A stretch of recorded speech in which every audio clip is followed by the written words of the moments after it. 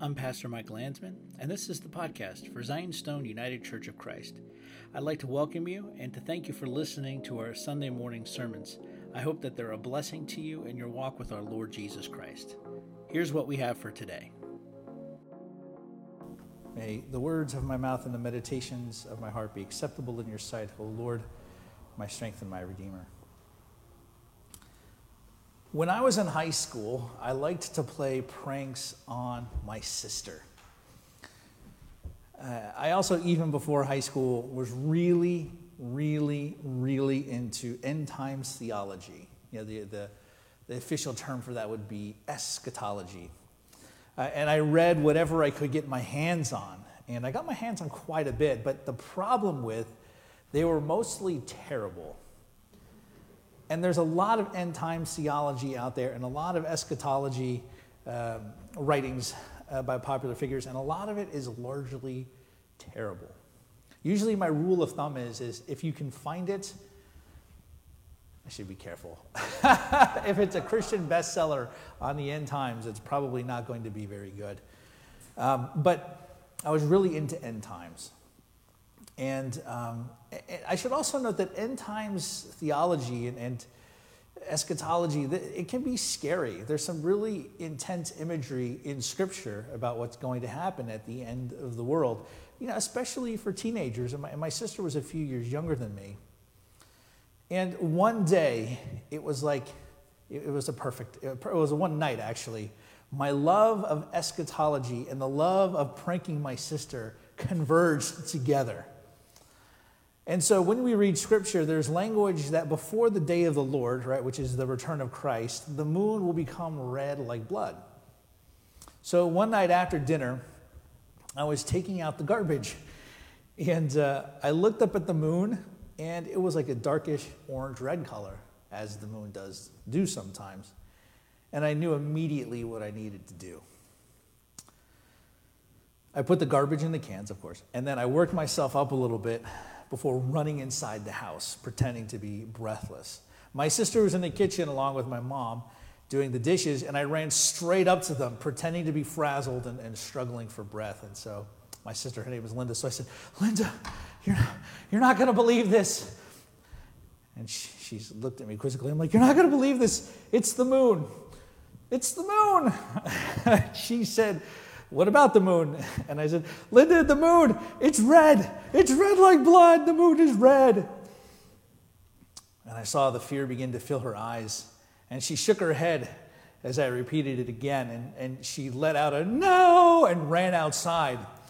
Upon which, when she came back in, she found me laughing hysterically. Needless to say, she was very angry. And I may have gotten a stern lecture from my mother as well about bothering my sister. And I tell this story because my sister's reaction shows possibly a bit of unpreparedness that we all have sometimes for the coming of our Lord. And the parable that we heard read today conjures up images of a couple of things. And so we're going to spend our time with the parable of the foolish and the wise virgins from Matthew 25, 1 through 13. And this parable is pretty straightforward in its telling. There's a wedding party, which is a big deal. The 10 virgins are waiting for the arrival of the groom so the wedding feast could begin.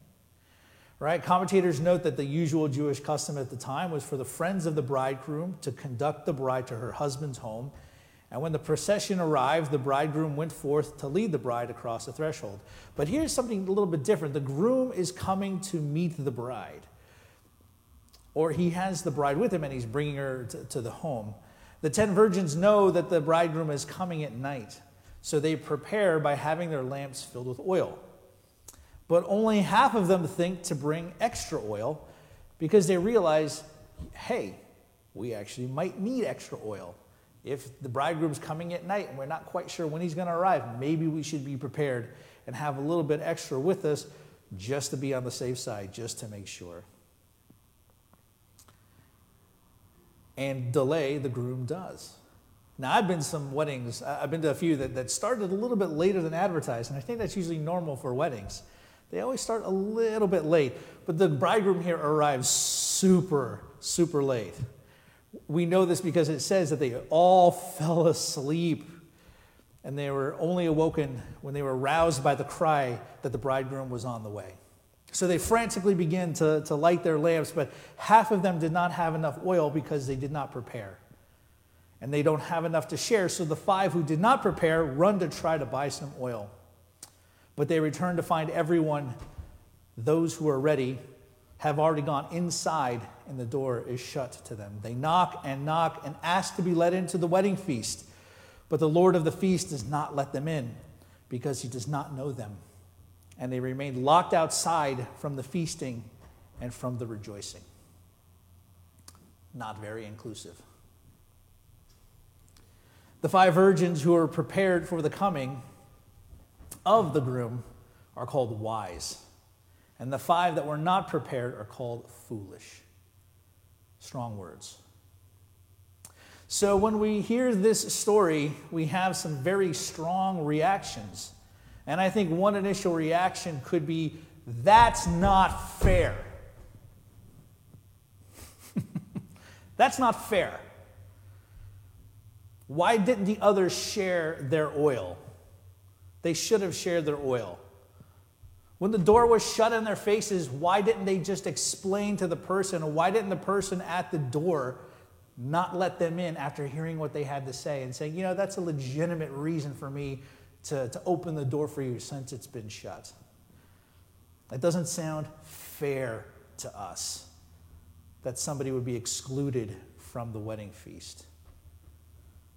And the others don't share because their lamps would have gone out also, and there would have been no one to greet the groom and no way to guide the groom towards the feast where everyone was waiting. And we also have to understand that others' lack of preparedness isn't the responsibility of somebody else. And in this day of age, we throw around words like equity. This idea doesn't go over very well. Let's break down how some of the features of this story play out here, or some of the imagery. So when we see the story, we have the imagery of the virgins, and they are friends of the bride, like the representative as a whole. All 10 of them is friends of the bride. But then we see in the story they get divided up into 5s, right? You have the 5 foolish, and you have the 5 wise. And St. Augustine does something interesting here. He sees this as being representative of the 5 senses.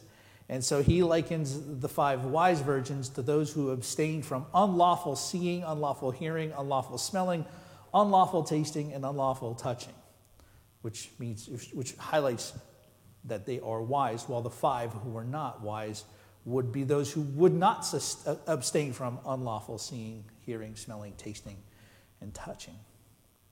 But the virgins in this story, they also represent the church, particularly the 5 ones that were prepared, in that they have abstained from sin. They have abstained from what is unlawful, and they have kept themselves pure at the coming of the bridegroom. And if the virgins represent the church, then what do the lamps represent? St. Augustine believes that the lamps represent the heart. So if the lamp is the heart, then what does it mean for them to have oil? And he says it represents love. He says this is charity, which is with good reason signified by the oil, for oil swims above all liquids. Pour in water and pour in oil upon it, and the oil will swim above.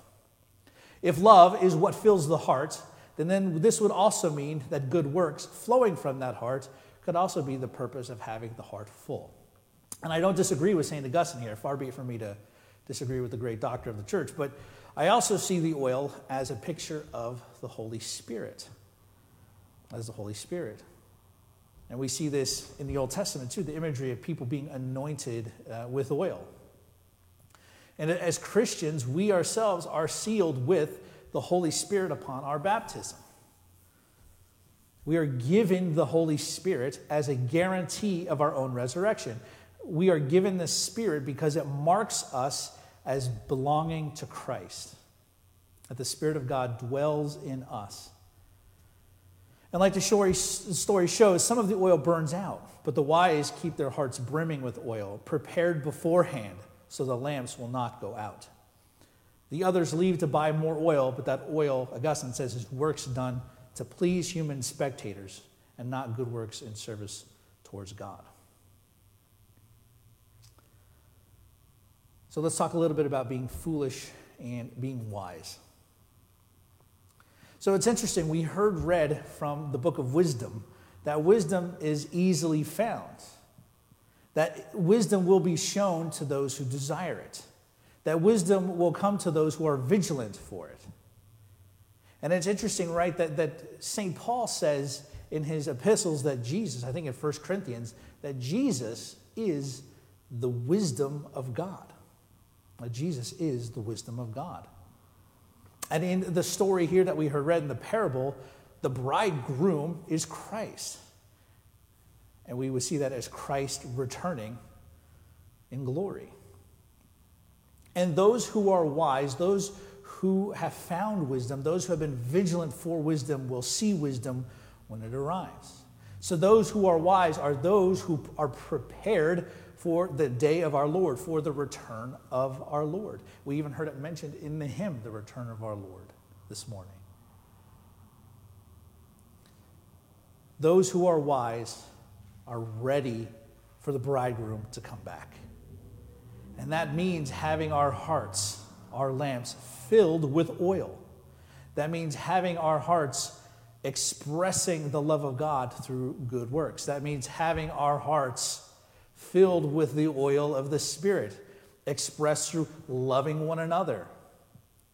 It means that we are living lives as Christians, staying free from sin, keeping ourselves pure from the things that would pollute us, ready for the appearing of the Lord. Because the foolish ones are those who have not sought after wisdom. The foolish are those who don't desire to know wisdom, who are not vigilant for wisdom, who think that trying to find wisdom, it's just a waste of time, and live for themselves. They are not prepared. They do not have good works flowing from a heart full of love. They do not show the love of God to their brothers and sisters in Christ. They are those who don't keep themselves free from sin, who continue to sin over and over and over again, not living lives pleasing to the Lord. And as a result, they are not prepared for the coming of the Lord. They are not prepared for the bridegroom's arrival at the wedding feast. And as such, at the last day, they will run around with their heads like a chicken with its head cut off, but they will be barred from the feast. They will not be allowed in to the wedding feast. It's heavy stuff. And we see the coming of the groom to the wedding feast in the book of Matthew. We see this talked about in our reading from Thessalonians, where it says the trumpet's going to sound and Christ will descend and the dead in Christ will come with him. And those of us who are not dead, who are alive and remain on the earth, we will be caught up to meet the Lord in the air. And it says together we will be with the Lord. Now, we must understand this, brothers and sisters, that this is not a reference to the rapture. It is not a reference to the rapture, okay? The rapture is nowhere to be found in Christian history. It was invented in the late 1800s. The rapture is not in Scripture. This is not talking about God is going to whisk everybody up to heaven, wait a bunch of time, then come back down and take some more. It's not what this text is talking about. There's only one return of Christ. And when Christ returns, he will return in glory with those who have died in him. And those of us who are in him, who remain on the earth, will be caught up together with him. Now, what's interesting about this text is St. John Chrysostom notes, he likens this to a king coming into a city that he's just conquered. And this is important because that's what would happen in the ancient world. The city, if a conquering king came, they would throw open the gates and they would allow that king to come in. And that king, who would that king bring with him? He would bring with him all of the people who were on his side, right, his military, his army, and all of that stuff, and he would also, bring the prisoners that he had taken in battle, right? So you have this imagery being used to describe the return of our Lord and Savior Jesus Christ. As the gates of the city are opened to him, he returns, right? And we know that he descends so everything can become one, right? We are either going to descend with Christ if we have died, or we will ascend to meet him in the air as heaven descends and as heaven and earth are joined together as Christ takes his place as the bridegroom, as he takes his place as the master of the wedding feast. And we get a foretaste of the wedding feast to come when we partake in the Holy Eucharist. We are taking part even now in the wedding feast in the age to come. But Christ, we must be prepared for his return. We must be watchful for his return, not trying to figure out what's happening in newspapers and what's happening and trying to apply weird prophecy to this situation and that situation. And I heard this prophecy and I read it in this book that Jesus is going to come when all this stuff happens in the Middle East. No, stop. Just stop. We're not ready for the coming of the Lord that way. We are ready for the coming of the Lord by doing the work that the Lord told us to do.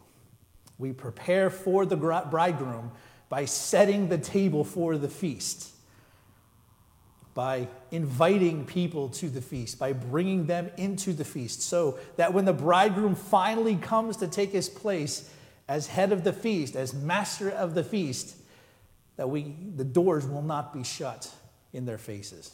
Because, brothers and sisters, the door will be shut. And those who are left outside of the feast, there will be nothing for them but weeping and gnashing of teeth.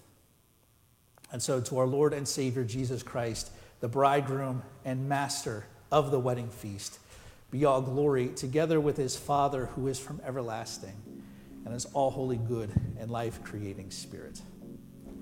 Amen. Thanks for joining us for today's podcast. This is Pastor Mike Landsman, and if you have any questions about anything you heard or would like some more information about our church, feel free to email me, malandsman@gmail.com. You can also find us on Facebook, Zion's Stone UCC, or our website, zionstoneucc.com. We have a GoFundMe set up as well for some repairs that we need, gofundme.com/SaveZionStoneUCC. As we continue to navigate the fallout from the coronavirus, I'd like to thank everyone for their continued generosity. It always amazes me how generous you've been. And I pray that the blessings of God, Father, Son, and Holy Spirit would be with you and would keep you.